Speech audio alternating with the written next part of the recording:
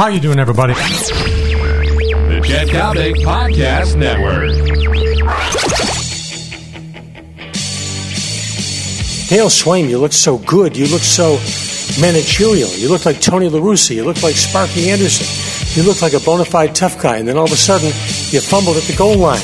Game time, long ball time, Daily Coppock time. How you doing, everybody? I'm Chet Coppock. Daily Coppock brought your way by Chicago's premier primetime suburban taxi service, and that is, of course, American Taxi. All right, this past Saturday, Cub fans, you're aware of this. You've seen it 15 times at least. Starlin Castro daydreaming out in short left field. The infield fly rule invoked. Starlin just kind of makes a catch and drifts while John Jay of the St. Louis Cardinals comes in to score. Dale Swaim did exactly what he should have done.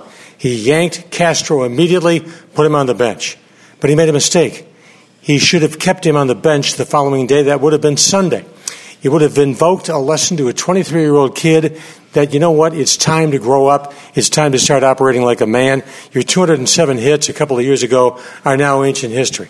Then to top it off, because apparently Swaim and Theo Baseball and Jed Hoyer feel the need to protect the ego of their young shortstop, who is, by the way, one of the faces of this franchise as the Cubs look ahead toward 2015 or maybe 2016. They lead him off. And Swaim says, I'm trying to rebuild the kid's confidence. Rebuild the kid's confidence. Dale, on the one hand, you're saying it's time for him to do things on his own.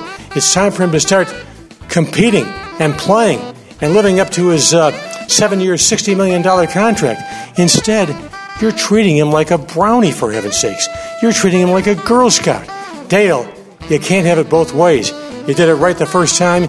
You blew it the second and third time. And as a result, for Starlin Castro, in my opinion, no growth whatsoever. I'm Coppock. This has been the Daily Coppock, brought to you by my great friend John Coyne and the wonderful people at American Taxi.